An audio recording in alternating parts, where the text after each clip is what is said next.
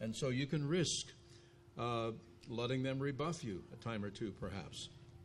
So we're wanting to pray and that we can open up our hearts to allow the Holy Spirit and the power of the gospel to not only have us take ownership for our own offenses, but that we would have the courage to go seek out a brother, a sister, a child, and to confront in a gentle way. Notice there's a passage in Matthew 18:15.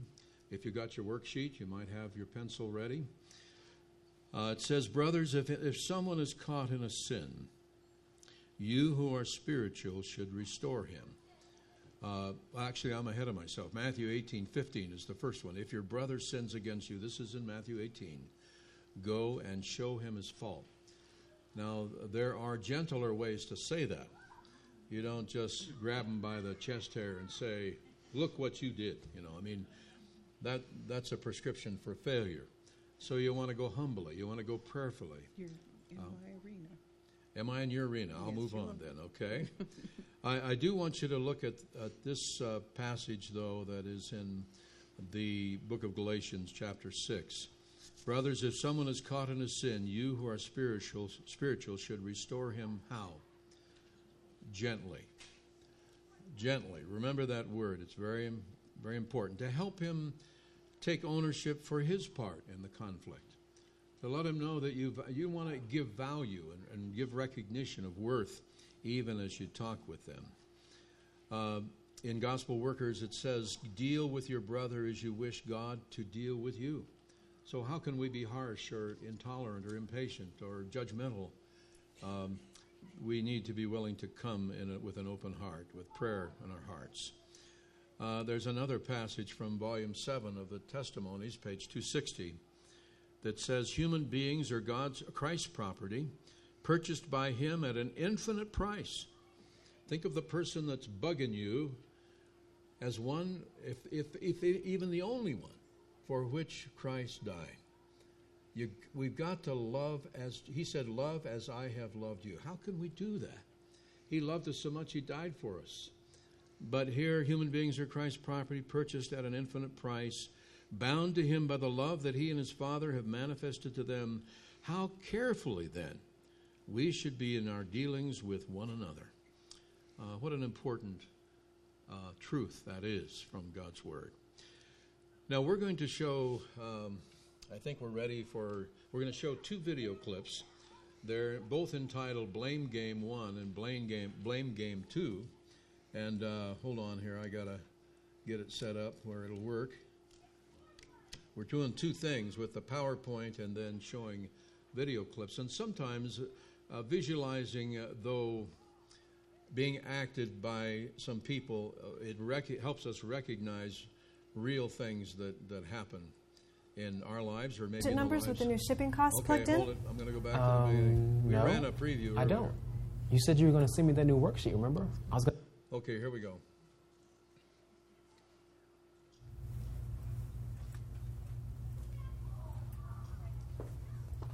Hey, Bill, how was your weekend? Hey, boss. That was all right. Just hung out with the family. It's good. Hey, do you have those new budget numbers with the new shipping costs plugged in? No, I don't. He's missing. You said you were going to send me that new worksheet, remember? I was going to plug them in on that. But I need those numbers today. I have that meeting with finance this afternoon. You knew that, right? Well, yeah, but I didn't have the worksheet, so I couldn't do it. I was waiting on you. You can plug the numbers in on that worksheet anytime. Well, yeah, I know, but you didn't tell me to do that. Remember, you said you were going to send me that worksheet so I'd only have to enter them once. We talked about that. That was the whole point of the worksheet, only having to do it once. That's fine for you, but now I'm going to look stupid because we're the only group that doesn't have its numbers done because you didn't do them. Oh, hey, wait a minute. That's not fair. This isn't my fault. You didn't send me that worksheet, and you didn't tell me to work on the numbers without it. Look, I need those numbers today. I'm going to go talk to Mike and get an extension, and when I get back, we're going to talk about this. Bill, I need to know that you're going to do what you say you're going to do. It's funny. I was thinking the exact same thing.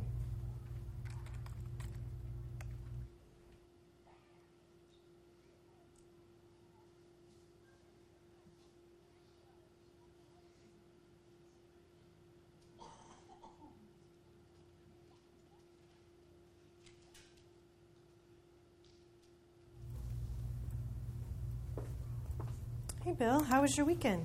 Hey, boss. It was all right. Just hung out with the family. It's great. Hey, do you have those new budget numbers with the new shipping costs plugged in? No, I don't. You said you were going to send me the new worksheet, remember? I was going to plug them in on that. But I have that meeting with finance today. I need those numbers. I'm sorry. I was waiting on that worksheet. You're right. I told you I would give you the worksheet, and I completely forgot. That's my fault. Is there any chance you worked on them at all? A little bit. I mean, I got it all in my head. Oh, I'm going to look so stupid in that meeting today. But wait, Carol. This isn't all your fault. I should have started them at least. What can I do to help out? Can we clear our schedules and get this done today? Yeah, I think so. Let me move some meetings around. We should be able to get those numbers done by the end of the day. Great. Thanks, Bill. Hey, no problem. Oh, you missed the 9 on the 10.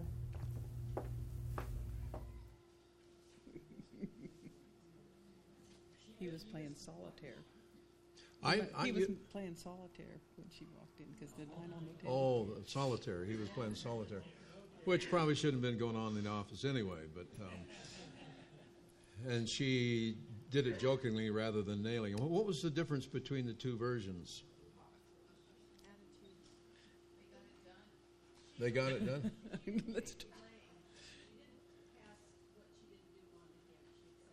She accepted blame, didn't she? She took ownership for that. She didn't do her part. But he did too. Yeah.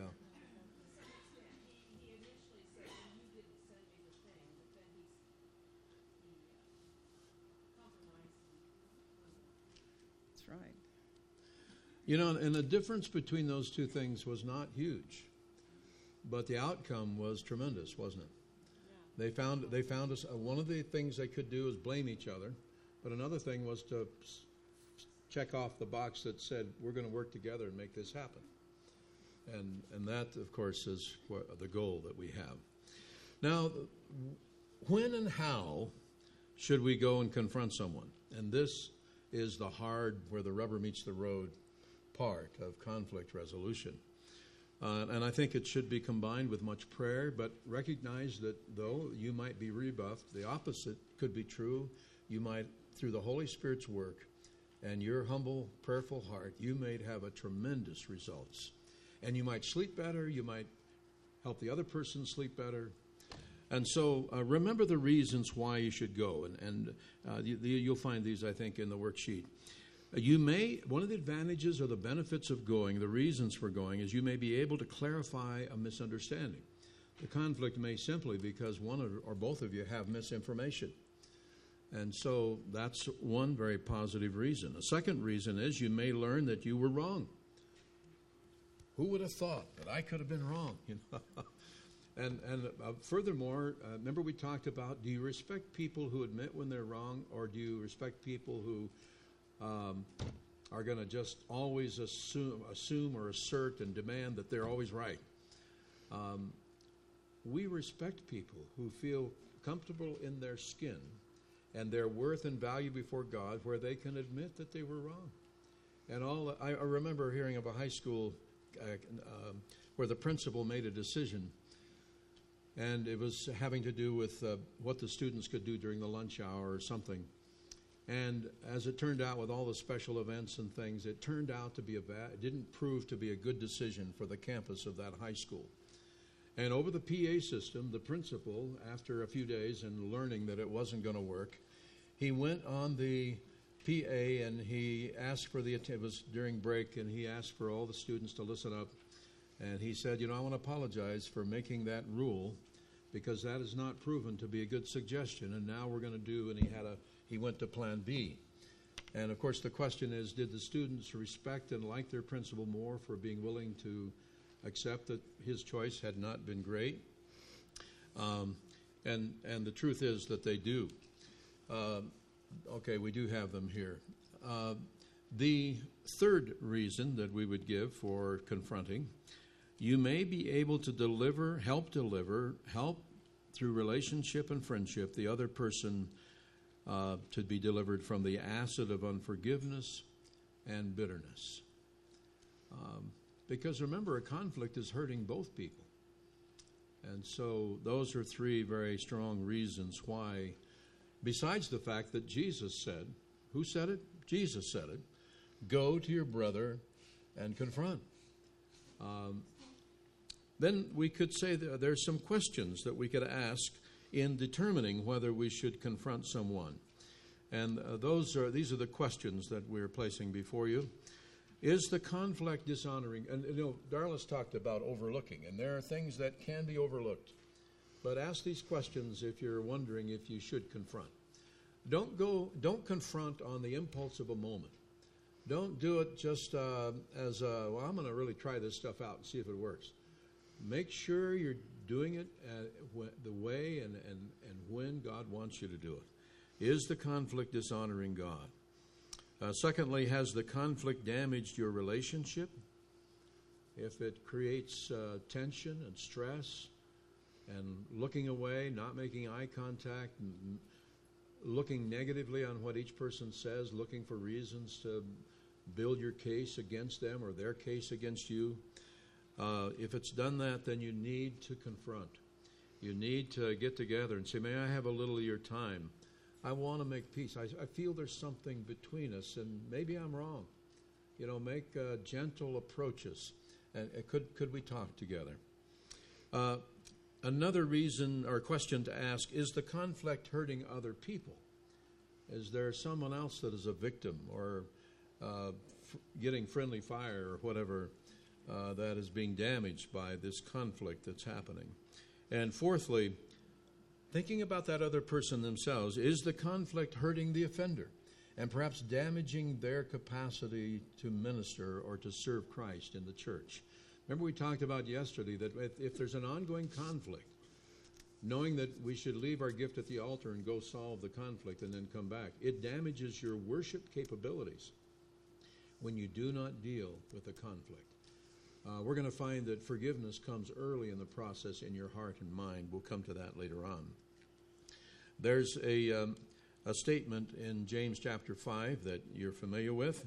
My brothers, if any one of you should wander from the truth and someone should bring him back, remember this: whoever turns a sinner from the error of his way will save him from death and cover over a multitude of sins. And so embrace the role as a peacemaker. Embrace the role as one that is seeking to bring people together, not using misinformation to plant seeds of doubt and suspicion. That does happen. I wish it never happened in the churches or in families even, but it does. Well, Darlis, we were going to show a couple more clips, aren't we? Yes. We got another couple that are back to back, and you will find this interesting, I hope.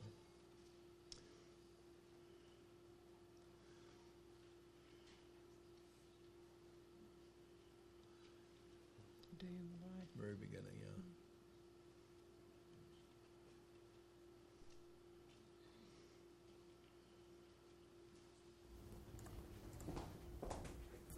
Hey there. Hey. So I'm trying to decide what to do for vacation this year. Oh, yeah? Is it that dark behind Yeah. us? What do you think we should do? Good question. I was thinking this summer it would be a good idea if we went to visit my parents. We haven't seen them in a while. No, the problem is that's not a break for me. Yeah, your parents are hard work, especially your mom. I want to relax. I want to go to the beach. I mean, seriously, if we don't go see them, they can't come see us. They can't travel. It'll be another year before the kids see them. I get 2 weeks off for vacation. That's it. I'm aware. I want to use it to relax. That's it. I want to take it easy. Work's been hard this year. I want to go to the beach. What's the problem? Yeah, but we went to the beach last year because of the same reason. Yeah, Let's and go we to got to Tahoe relax. Canyon. We got to take it easy. That's what I'm talking about. That's not what I meant. And you know that. Yes, the beach was fun. We all had a great time, but my father is not going to be around forever, and I don't want to feel like I missed this opportunity to spend time with him. I don't know why we always have to go through this. I wish you could just think about what I need or what the kids need, and it wasn't just always about you. Really? Really. So I'm selfish. I'm working 60 hours a week, okay? to pay for all these vacations, all this stuff that we do, so you can make all the decisions? Really? Is that how it's going to work? I'm just some big ATM. I'm going to throw money all over the place so you can make all the decisions. Yeah, go ahead and call me selfish. That makes a lot of sense. I'm selfish. I cannot take this anymore. Like, taking care of the house and the kids, like, that's not a real job? You know, and I work part-time. I pull my share. If it's that important to you to have a break, you should take one. Go to the beach. Call your golf buddies. Do whatever you want. And I'll take the kids and we'll go see my dad. I want to take a family vacation. Family vacation. I want to see my kids. I want to spend time with my kids. Well, care about this family as much as you care about your parents. That's what you need to be doing. We're right here. Us. That is so unfair. This is ridiculous. Yeah, it is ridiculous. You know what? You're right. You do whatever you want. I'm going to bed. You do that. I'm going to watch a movie. Please do not do that. Good night. I'll see you tomorrow. Good night. Not a happy ending, right? Why does it always have to be this hard? Whatever.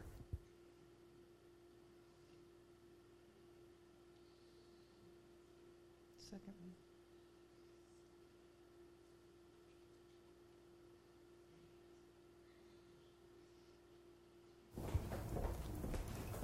Hey there. Hey. So I'm trying to decide what to do for vacation this year. Oh, yeah? What do you think we should do? Good question. I was actually thinking that this year we could go see my folks. We haven't seen them in a while.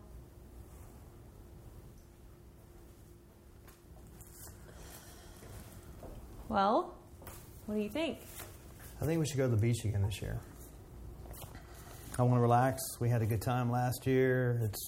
It's fun. If we go see your folks, your mom. Work's been hard this year. This has been just a tough year, and we go to your parents, I won't be able to relax. I want to go to the beach. I know, okay? I know it's been a rough year, especially because of work, and I know you need to relax, and if my mom's around, you can't always do that, but you know how sick my dad is. I mean, I really thought this would be the perfect opportunity for our whole family to go and spend some quality time with him while we can.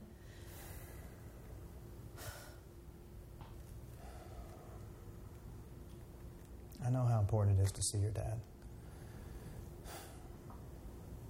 And I know we don't have much more time with him.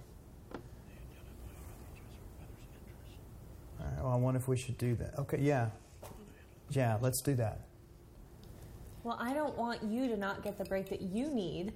I mean, the beach was great for our whole family last year. I just wish you got longer than 2 weeks.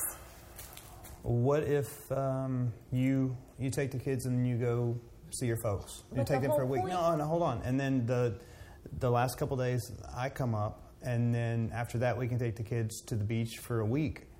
I mean, it's kind of choppy, but I think it works. Yeah, I think it sounds great. Okay. You get to spend quality time with your dad. We get to take the kids to the beach and relax, and I only have to see your mom for a couple of days. As long as you're good for being away a few weeks, then it's good for everybody. Yes, I think this sounds like the perfect solution.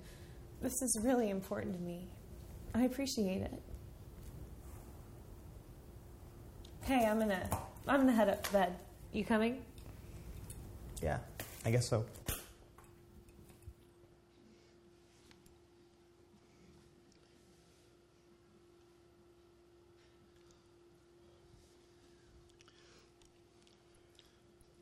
Well, I like how it ended. They got to go to bed together anyway. You notice in the second clip that they identified with each other's needs more the first time. Boy, they were like two cats backing up the tree with their hair standing on end and growling at each other in the first one. Any comments from any of you about the difference between the two clips? You don't have to raise your hand, but how many of you have been in a similar argument with someone at some stage in your life? I think probably all of us have, and you look back and you think, why did I get into that? Why couldn't we have resolved it more peaceably? And I understand that. So we want to talk a little bit about the good communication skills that are necessary if you're going to confront someone. Communication skills are an art that we all need to be working on learning every single day and practicing, because they don't come naturally always. We need to be learning how to communicate with sincerity. People need to know we really care, we really mean what we're saying, that we're not just going through a list of things, or that we're not just saying this because we know this is what we ought to be saying. Communication skills need to be shared with sincerity always. We need to communicate respect. If you come to someone and you're just saying the words and they can read the fact that you really don't respect them, you're not going to get anywhere, because respect is the bottom line. This is the key. They have to know they value you and that you are as important to them as their own views are important to them. And so we need to come to them with respect and do not judge. We're not there to judge, particularly when it comes to confrontation. We can't come with a judgmental attitude. Paul says, you then, why do you judge your brother, or why do you look down on your brother? For we all stand before God's judgment seat. That's Romans 14:10. You know, Christians, Mrs. White says that Christians ought to be the most courteous people. We ought to be known for our courtesy. I wish I could say that every Seventh-day Adventist that I run into is always courteous. And I think it's something we all need to be working on. Somehow it kind of got lost in the last few generations. We don't teach courtesy and respect like it was once taught. And it's something we need to be sharing with one another in our homes, with our children, with other people in our church, the need for just old-fashioned courtesy, because courtesy communicates respect. And it opens the people you're talking to positive conflict resolution. So we need to communicate value with respect. You realize that rudeness really threatens people, and it immediately puts them on the defensive if you approach them rudely. To build respect and pave the way to reconciliation, communicate with sincere openness to the possibility that you could be the one that's wrong. And that's hard to do sometimes, especially if you're feeling a lot of tension about whatever the situation is that you're going to confront, because you need to come with the idea that I may be blindsided here. I may have a flat side that I'm not seeing everything. I could be the one that's wrong. Effective communication requires good listening skills. And this is really hard for all of us. We enjoy saying the right things and saying them in the right way, but we don't find it as easy to be really good listeners. James, the brother of Jesus, said, "My dear brothers, take note of this. Everyone should be quick to listen, slow to speak, and slow to become angry." I want to review with you, I know you've heard them before, but let's go over just briefly a few of the skills that listening involves.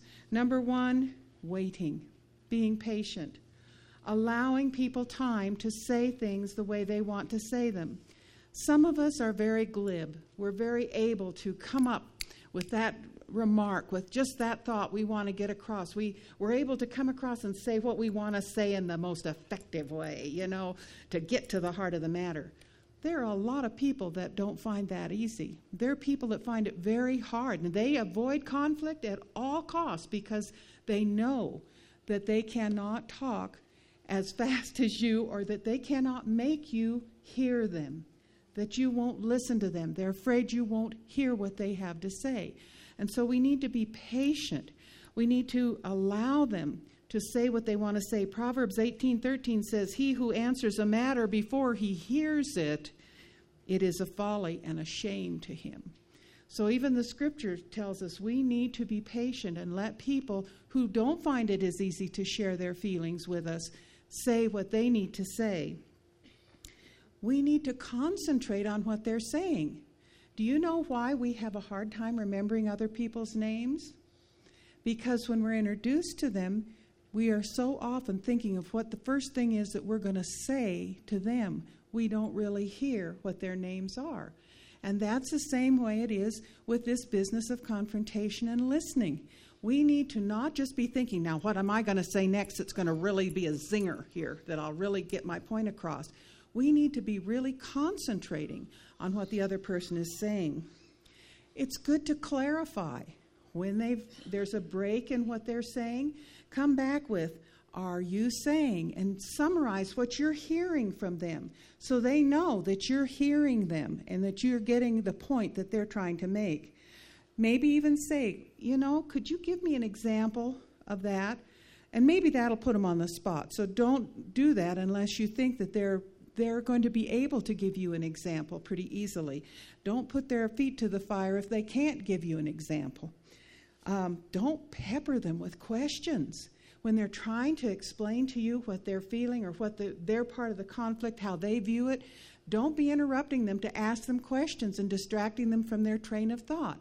It's all right to ask questions when there's a break, questions that are clarifying, but don't just pepper them and interrupt them with your questions. Don't interrupt them. Allow them to say what they want to say. When there is a break, you might reflect on what has been said so far.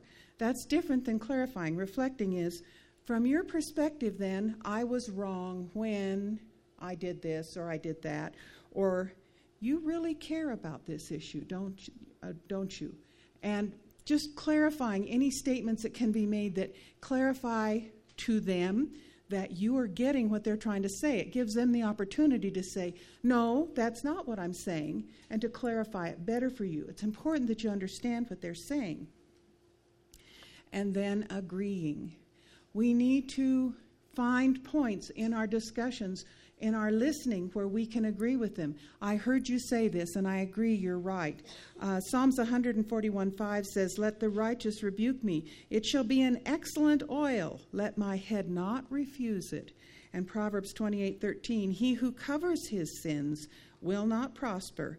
Whoever confesses and forsakes them will have mercy. And so you can say, you're right. Sometimes that's hard, isn't it? To say, you're right. I should not have whatever it is. Or a lot of what you say is true. Or even, I can understand why you feel that way. Agree with them on those points that you can agree with them wholeheartedly so that they are affirmed and feel like they can continue to share and you can come to full agreement. There's a man named David Augsburger who wrote a book called Caring Enough to Hear, and he says that being heard is so close to being loved that to the average person, they are indistinguishable. Isn't that an interesting statement? He has another statement that I think is really powerful. He says, trust breathed in an atmosphere of love nourishes life like oxygen, and distrust tightens the chest with anxiety, burns the throat like smog, tears at the eyes with its acidity, and poisons the whole person. And then we need to, in this communication, in this confrontation, be sure that what we're speaking in love. Do not let any unwholesome talk come out of your mouths, but only what is helpful for building others up according to their needs, that it may benefit those who listen. I'd like to give just a few little guidelines on communication, conciliation communication, some suggestions. Keep your messages short, simple, and to the point. Don't get caught up in telling all the side issues or the history of your grandmother or where you lived 12 years ago. Keep it short, keep it simple, and keep it to the point of what your area of conflict has been. Always speak honestly and objectively. Anytime you do not speak honestly, particularly in points of confrontation, you run a high risk of being found out. because it comes out in your body language or in other things you say, whether you really mean what you're saying. So always speak honestly and objectively. Avoid humor and witticisms. You may be a real comic, but the person whose feelings have been hurt or who's angry with you is not going to find it funny when you start making jokes or making silly statements about what's going on. They want to know you take this as seriously as they do. That's not the place for humor. Be careful how you use the scripture. Don't be preachy. Don't use it as a hammer on the people. It's one thing to say, I was in my morning devotions this morning. I was reading in Psalms, and boy, the Holy Spirit really spoke to me, and I knew I needed to come and make peace with you. That's one thing. But when you start pulling out scripture to use it as your points against them, then it becomes preachy, and they don't accept it that way. That's not the way God intended his word to be used. And then use I messages instead of you messages. I know that this was not right. I know I felt this way. I know I said this or that. I was in the wrong. Don't say, you did this, you did that. Obviously, that's going to put them on the defensive. Well, you could say, when you did this, it made me, or I felt this, right or wrong. Right. Yeah. Be careful not to recruit God. He loves you both. Someone says, so often prayer is used to say, I don't think you're understanding what I'm saying, and surely it must be because the Lord isn't making it clear to you. So let's stop and call upon him so you can understand how right I am. And nothing is more offensive than when you have been working through a confrontation and you stop to have prayer and the person who's praying makes all their points all over again in the prayer. So please remember not to recruit God. A few other just brief little things that will be helpful in effective confrontation. As we mentioned at the beginning, pray earnestly before you get together. Pray for the Holy Spirit. Come humbly. Be sure and bathe this confrontation in prayer. Amen. Choose the right time and place. Ladies, how many times when you've had a beef with your husband and he walks in after a hard day's work and it's been a really stressful day at work and he's hungry, he hasn't had enough to eat, and you meet him at the door with, by the way, this went on, and do you expect to have a good response to that? Of course not. You pick your time and place. And ideally, it's not going to be a time when the person you're talking to is really tired or under a great deal of stress, or maybe even tremendously involved in another project of some kind that takes their concentration. Or if they're hungry, that's not a good time to approach someone. So try and pick your time. It may mean you need to make an appointment in order to do that, but be willing to do that. Another area that comes up all the time to me with people dealing with confrontation is they'll say, well, can't I just send them an email? Can't I just write them a letter? I think it'd be easier if I talked to them on the phone. I'm here to tell you that the very best way to confront is face-to-face with the person. There is so much communication that is shared as you see their face and they see your face, as they see your body language and you see their body language. You can tell whether what you're saying is being received well. And if they don't understand what you've just said, you can clarify it, where if you write it down, or even if you're telling them on the phone and they don't see that, it's so much more easily misunderstood. So it's so much better if you can talk face-to-face, person-to-person. Plan your words ahead of time. Know what you're going to say. It doesn't mean you have a rote script. It just means, I want to think this through so that I say this the very best way possible. Use a gracious tone of voice. Make sure your body language is open and friendly, like this, like this. It communicates, I'm not open to being in agreement with you again. It automatically puts people off. So be sure and be aware of your tone of voice and your body language, and be brave enough to ask them for feedback. Keep in mind, these are wonderful principles of communication. You know, God gave us 2 ears and 1 mouth for a good reason. Perhaps we should be more quick to listen, as we learned in the text. We're going to move in the direction of when and how you should involve other people. But before we leave, It's important to remember, we've already said it, but I'm going to tell you it again. You may need to meet with that person more than once, more than twice. What was it, 70 times 7, Peter was told by the Lord. But that's a little different issue, but nevertheless, you need to be patient to find resolution. And you need to approach it prayerfully and humbly, find a good time, and just avoid distractions. The passage we need to look at now is in Matthew 18, verse 16. It says, "But if he will not listen,"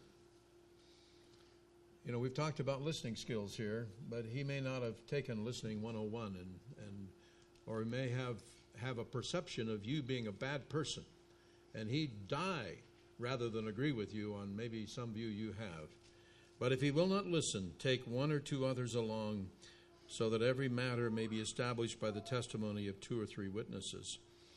But you should not involve others until you have seriously and repeatedly tried to resolve this dispute by going directly to the other person in the Spirit of Christ." I know we've said that every which way, but that's the first step in Matthew 18. Go to your brother and do it one-on-one. There's a statement in Volume 7 of the Testimonies, page 261, that says, "Whatever the character of the offense," this is a beautiful statement, "this does not change the plan that God has made for the settlement of misunderstandings and personal injuries. Speaking alone in the Spirit of Christ to the one who is at fault will often remove the difficulty." It doesn't say always, as it says it will often remove the difficulty. And this is Volume 7 of the Testimonies, 261. "But if you are if your efforts are rebuffed in your attempts to reconcile and you're not successful, keep in mind that Christ and the good angels and the Father have not yet reconciled with a third of the angels of heaven. So even God won't force the will. And we'll come to that in the end. You're not always going to be successful. But if your attempts to reconcile are unsuccessful, you can then negotiate. Keep in mind, it's you and one other person so far. Negotiate for getting others involved to help find a solution. Now, you got to be very smart. You don't ask your very best friend who already agrees with all your unhappiness with the other person and go to them and say, would it be okay if I had this person come with me? He's going to see it's loaded against him. So you got to think really clearly about someone that you're pretty sure you both respect and that you trust. And hopefully he trusts him too. And they should be people that are spiritual. They should be individuals who are spiritually minded, fair-minded, patient, and impartial. Persons that both parties respect and trust. And then there needs to be an agreement upon inviting that person to come. That person may not be a mediator as yet. A mediator is the next step up from that, I think, or it can be. It should be people that you both trust and you have an admiration for, and you think they both feel that they have good judgment and generally are very interested in God's will to be done, who are scripturally wanting to follow the principles of God's Word. And this is the instruction that Jesus gave us, and so we want to put this in the steps of resolving conflict. If one of the questions you could ask is, would you be willing to meet with me and mention the person? I think that person, you know them and they're your friend. Would you be willing to meet with me with them? Because we may need some help solving this. And I very much want to be at peace with you. And don't be afraid to say it. Don't get too flowery and I love you, you're my best friend. I mean, don't state things that aren't so. But I very much want to be at peace with you. And we want to have nothing between me and the Lord. And to me, I really invite your help that we do this. Now, what do conciliators do, or a mediator? And both want to contribute some of the same things to the discussion. Again, you want to pick a good time and a good place and without distractions, and not a time limit like somebody's got an appointment in 10 minutes, but if we can get it done in 10 minutes, we'll meet. That's not going to work either. But a conciliator or a mediator, and I've done some of both of these things, but first of all, the conciliator is going to encourage self-control in the meeting. That people, if they get overly emotional, begin to weep. If they get overly emotional and begin to shout, it's time for the mediator to call a timeout. Say, okay, let's calm down. This is not going to help finding peace. Let's take a break, and you might have a little timeout, an aside with one of the two parties if you're a mediator. And now, brother, you know God's word. You're going to hold them accountable to God's word. This meeting is held because we want to follow Matthew 18 and the instruction that the Lord has given, and then come back together again. And so you're trying to keep self-control in the meeting. Again, as Darlis mentioned, you want to always communicate courtesy, use please and thank you, all the things that she said. I want to underscore those. I hope you made some notations of those. And then the mediator may ask clarifying questions also. Otherwise, he should not interrupt, because in a mediation, you ask the people to meet that are involved in the conflict. You give the ground rules. You let them know that each is going to get to say their piece without interruption. The only one that may interrupt a mediation is if the mediator wants to ask a clarifying question for the full understanding of everybody that is there. Then if both parties need to, you need to be prepared in your mind, because a mediator needs to prepare his words. Kind of, Darlis mentioned that earlier about the two people involved. But how are you going to explain this so that it's clear from what God's word says? So you hold them accountable and yourself accountable. It does no good if the mediator suddenly interjects themselves in such a way that they become a part of the conflict. Then they've negated the purpose for why they're added as a third or a fourth party to a confrontation. That in a confrontation, you don't want to be confrontational. Does that make sense? You want to be gentle. That was the key word we began with our session today. You want to help people expand their resources. You want to encourage them to look at their options so that there can be a win-win. You notice in the, my list is different here than we put on the screen, so I'll get it all covered before I'm done. You notice in the two clips about the husband and wife trying to find their vacation time, that it ended up being a win-win for them. Even the mother-in-law got a visit, and the father, whose health may have been threatened, had a visit from all of them.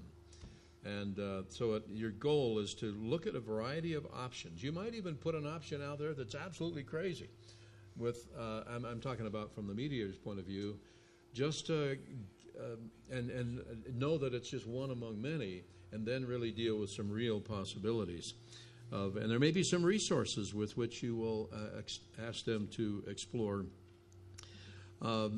It's very important that when it becomes clear that either one recognized that they misspoke or their actions were inflammatory to the situation, you need to encourage them. And say it even at the very beginning when you're laying down the ground rules. Now, if you find something that you realize you've been at fault, I want to encourage you scripturally to take ownership. The Bible says get the plank and the beam out of your own eye. So if there's something where you can claim the blame, do it. And what it does, it encourages, puts oil on the water, if you please, for the other person to be willing to accept responsibility for where they were wrong. Remember I talked to you yesterday about if Darlis and I have had a quarrel, we try not to do this. After 51 years, it doesn't happen very often. But if I say to Darlis, and it's usually the case, I'm sorry, I was wrong. Quite often she will respond, well, I was whatever. And then I argue with her and tell her, no, it's not your fault, it's mine.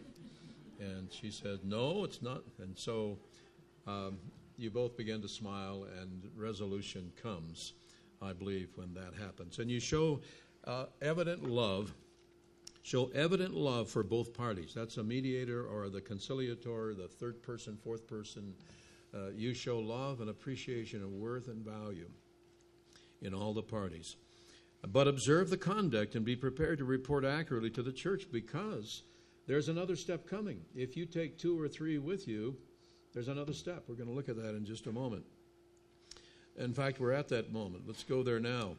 This is in Matthew 18, verse 17. It's part of inclusive in a 17 to 20 passage.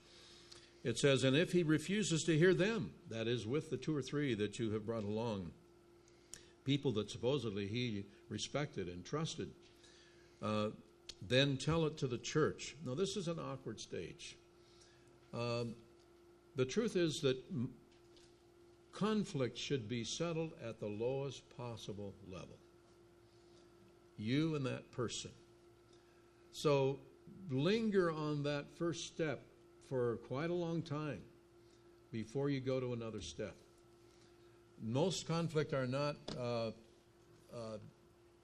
there's not like a deadline that you got to do it by tomorrow. Carlos? The reality is we were in pastoral ministry for 48 years, and do I remember any case where it ever had to go to the church? I know a lot of mediation has taken place through the years as people in conflict, but I really only remember 1 or 2 instances where it came to the church board even, and I don't remember instances where it actually came to the church body. It can be avoided. It can be kept at the lowest level possible. Yeah, this passage is not saying you are going to stand up in prayer meeting and say, you know, I've talked to this brother, and I've taken people with me, and he hasn't listened to either one. Now I'm going to tell you all what he did. You know, that's not what it's talking about. That would not be, Jesus never needlessly censored public, neither, say this again, he did not needlessly censor or expose to embarrassment. Now, he did speak pretty plainly to the Pharisees, and he is God. We need to let him be God when he addresses us. But the lowest level is the best place to resolve. But we have come to this passage, tell it to the church, and then these kind of hard words, let him be to you as a heathen and a tax collector. You know, I emphasize that needlessly, but what does that mean? You know, this is hard. And I've put a note under that. This is not meant to be a time for unkindness or shunning. You've heard the word shunning? This is not a time for shunning, but for loving and seeking for, the goal of church discipline is to restore the person to a renewed relationship with Christ and in fellowship with the church. And so you're seeking for that restored relationship. That's the goal of mediation and conflict resolution. I put in the question, how did Jesus treat Levi Matthew? He became a disciple, didn't he? One of the 12. Zacchaeus, Jesus invited himself over to dinner, and salvation came to his house. He did not shun him. He was not unkind. He did sort of embarrass him up in the tree with his silk robes up, watching Jesus walk by. But it was amazing how Jesus related to the thief on the cross, how he related to Mary Magdalene. I used to think that when he cast 7 demons out of Mary, that they were all there at one time. But I think the Desire of Ages makes it very clear that there were 7 different incidences where it was a repeat offense, a repeat problem. And she kept coming to him, and he kept giving her power and victory and deliverance. And she was the first one at the tomb, wasn't she? What a wonderful privilege for this sinner saved by grace, as you can be and I can be. And so not a time for shunning or unkindness. These are especially difficult times, and in these times we are to love one another. And I've mentioned that the purpose of discipline is to restore, to establish the relationship. I've found that if people do not agree with the church, if they do not agree with mediation or with the individual approach, as a pastor, I don't immediately call a business meeting and say, okay, we're going to drop these people. Or even if somebody sends a letter and says, I want to have my name pulled from the books, I didn't feel it was my responsibility to immediately act on that. Their life could go on without jumping to the judgment seat. In fact, what I believe very much is I'm not saying we should never discipline. And in fact, Ellen White makes some very clear statements. We'll read one in a moment. But I believe in continue to visit, continue to call, continue to reach out. And if they're at odds with the church, eventually probably they're going to ask you, I just don't want to be, and it's sad when that happens. But you visit with love and with kindness. Think of things you can do for them that will be meaningful to them. How do we treat tax collectors and Gentiles, if you could, when we call those terms, unbelievers? How are we supposed to treat them? We're supposed to treat them as a potential candidate for the kingdom, aren't we? So it doesn't mean we frown at them, we avoid them, we love them, we show friendship, we reach out to them. We need to remember, and I visit, love, pray, visit, love, pray, visit, love, pray, continue to work with the individuals. It's very, very important. I want you to notice this beautiful statement now from Volume 7, again, of the Testimonies, 260. How did that happen? No, I'm ahead of myself here. Yes, I got to back up and take one. 264, the Lord desires his followers to exercise great care in dealing with one another. They are to lift up, to restore, and to heal. This supports our approach to Gentiles and tax collectors, as it mentioned in Matthew 18 there, to love them and to continue to befriend them and to reach out to them. It doesn't mean you're condoning what they've said or what they've done.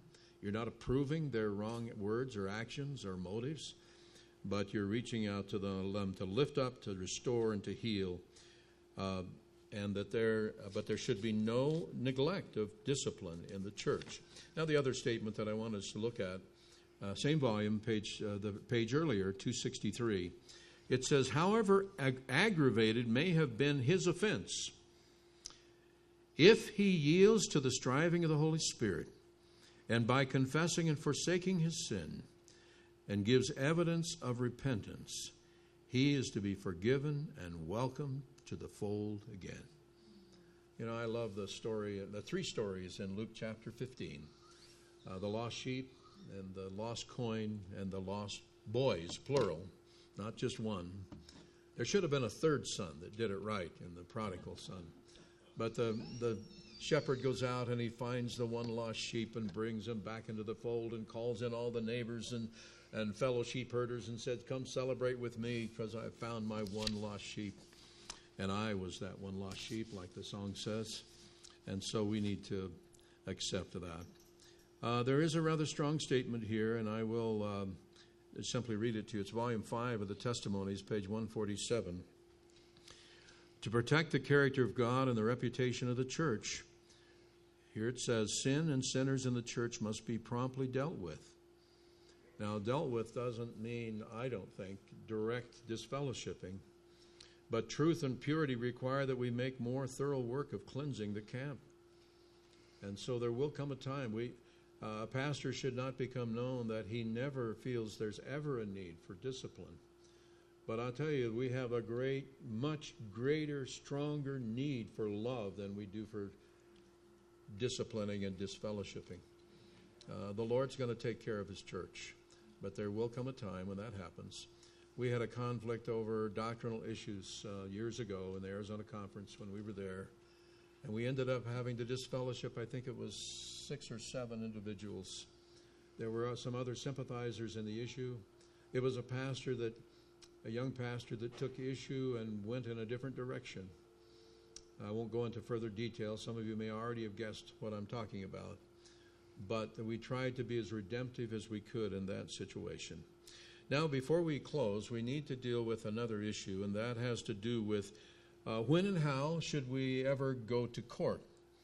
And I want you to know that there's some very strong scripture in the 1 Corinthians chapter 6, because basically the Bible teaches that Christians should not resolve their conflicts they should solve them within the church instead of filing lawsuits against each other. You remember that I mentioned a fellow years ago that in the church we just came to pastor. When I first visited him, he recited to me all of the civil law the cases he was suing, or even in small claims court. We're not talking about a lot of money at stake or fault, but he seemed to have his mind filled with all of these bitternesses that he had over being either mistreated or not being dealt with honestly. Look at part of the statement in 1 Corinthians, and I believe I have part of it here, 1 Corinthians 6. And actually the whole passage goes through verse 8, but I'm just going to quote the first part of it. It says, if any of you has a dispute against another, dare he take it before the ungodly for judgment instead of before the saints? Do you not know that the saints will judge the world? And if you are to judge the world, are you not competent to judge trivial cases? Do you not know that we will judge angels? Remember, it says that judgment will be given to the saints during the millennial period. Doesn't mean we're going to say this one's going to be burned, this one's going to live forever. But we have the oversight of understanding God's justice and God's fairness. There'll be people there that we didn't know why they're there, because last we knew they were real jerks. Or somebody may look at me and wonder why I'm there because of some of my mistakes. Or somebody's not there and we thought they should have been there. And so I think God's going to answer all those questions. But the question is, why not allow within one-on-one, Matthew 18, having 2 or 3 trusted and respected individuals, or with a mediator, or asking the church to give some help, the steps that Jesus gave us, let them deal with this issue. There are, I believe, some cases where that may need to go to court because of the civil and property issues that may be involved. I'm not saying that there never could be a justification for asking for the judge to take an action. But I want us to notice some questions that we can ask. And we're going to come back to a little further part of that statement just as we close. But these are questions that you can ask before you sue, before you go to court over an issue. Am I sure I cannot the very first step, Darlis mentioned this a day or so ago. Am I sure I cannot overlook this offense? Is it? And I would also mention to you that, well, I'm going to save that for the end. Number 2, have I sincerely tried to work this out by talking directly with the offending party? That's what we've discussed at some length here today. Number 3, have I tried to have others in the church help us resolve this dispute? You recognize it's taking the steps that we have followed in Matthew 18. Number 4, have I tried to let the church help us solve this dispute? And number 5, have I been willing to use the discipline process? That's the bottom line, if it is applicable to this dispute. And so those are some questions that you can ask. I would remind you that there are some negative aspects to litigation that are not in harmony with what God wants in He's not willing that any should perish, but that all should come to repentance. He loves your worst enemy. I mean, He died to save sinners. And so the negative results of litigation, first of all, it can be a bad witness. Lawyers could be involved, and they're going to try to put your opponent's position in the most negative light possible. Even in Perry Mason, they do that. Or they're going to try to make it's usually a little bit muddied, but they're going to try to exonerate you as if you were a saint. And each attorney, of course, tries to do the same, so it's a bad witness. Secondly, going to court really ignores the root problem, which is often 2 broken sinners that have acted or said or been misunderstood in a way that they've created a tremendous conflict, or they have bad information, misinformation. A third negative result of litigation is there ends up being no reconciliation. The bitterness and the anger, the bad relationship, the unforgiven sin, not taking ownership for maybe bad things that they said or did will not likely ever get resolved if you go to civil court to have them make that decision. There's a statement in Acts of the Apostles, page 306, that says, lawsuits between brethren are a reproach to the cause of truth. Christians who go to law with one another expose the church to the ridicule of her enemies and cause the powers of darkness to triumph. They are wounding Christ afresh and putting him to an open shame. That's a strong statement, isn't it? By ignoring the authority of the church, they show contempt for God who gave to the church its authority. You know, Christ gave the church a certain amount of authority, not that it should be exercised with pride and arrogance and demanding, but nevertheless, we are advised. But there are some cases. Occasionally, it may be appropriate to use the civil courts. In fact, were we to take time to read Romans chapter 13, it says we are to respect and submit to the civil authorities. And they are, did you know that judges and highway patrolmen and elected officials are God's appointed ministers to you? Read what Paul says, and he talks about that. They may not believe in the Sabbath and the sleep of the soul and the soon coming of Christ and so on, but nevertheless, they are God's ministers to us. And so you may have exhausted the church remedies that we've talked about. But if you need to assert legitimate rights that are not going to be dealt with otherwise, there might be a time for such a case. I know we had a friendly case in court when it was a lady that was walking to one of our evangelistic meetings in Fresno years ago, and she tripped over the curb. She was a very frail, elderly lady. She tripped, fell forward, caught herself on her hands, and it broke both of her arms just below her shoulder. And I talked with the conference attorney because they didn't have really good insurance and financially were pretty tight. And so there was kind of a friendly case in court, if you please, so that it would trigger the conference umbrella insurance that would give some assistance to helping them during this difficult time. If you have a righteous and an unselfish purpose, you can ask these questions. Will it glorify God? If we go to court, will it benefit others? And is it necessary to preserve essential rights or assets? There may be a time, and I'm going to actually go back I think I have it back here. Where am I going back here? 1 Corinthians chapter 6.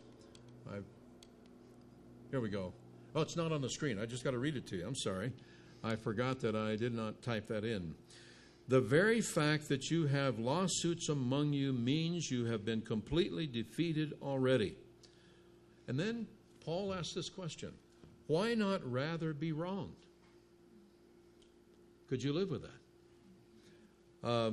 Why not rather be cheated? Remember, what did Jesus say? If they slap you on the one cheek, you turn. If they take your coat, let them have the cloak. If you go 1 mile, go a second mile. That's kind of a strange thought. Why not, rather than duke it out in court, to simply let yourself be wrong? God's in charge. He's going to take care of you. He's promised to provide for you.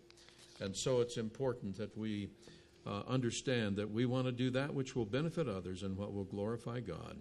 So we may at times choose to suffer loss of an offense rather than pursue resolution through the courts. There is a statement in the Seventh-day Adventist Church Manual, page 157. It says, I'll just read part of it.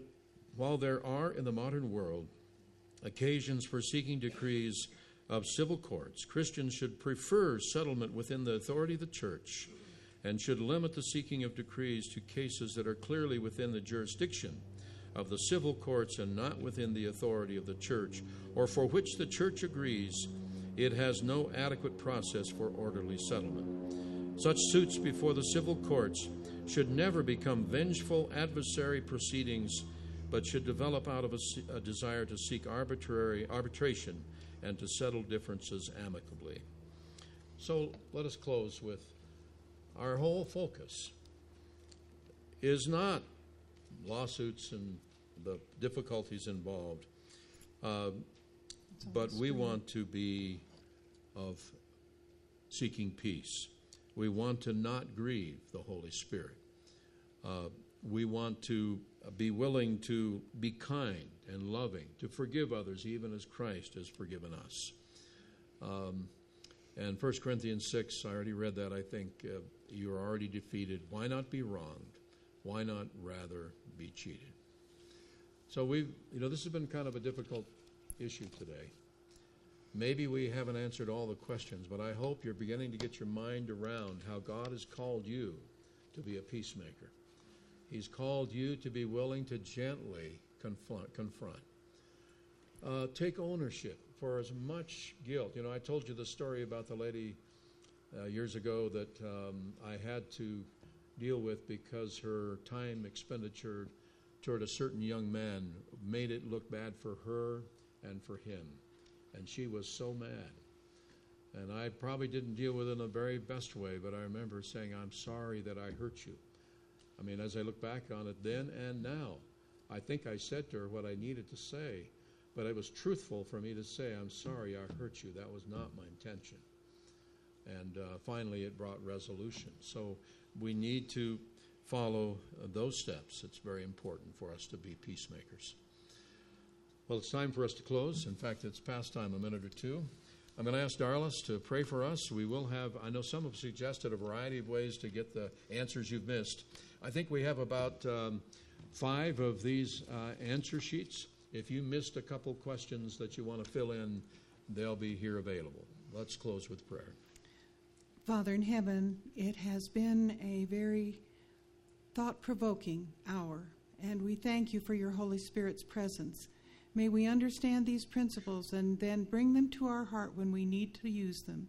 Help us, Lord, to hear your Spirit's voice leading us in ways to make better peace among ourselves and those who are in conflict. And we'll give you all the praise and all the glory. In Jesus' name, amen. Amen.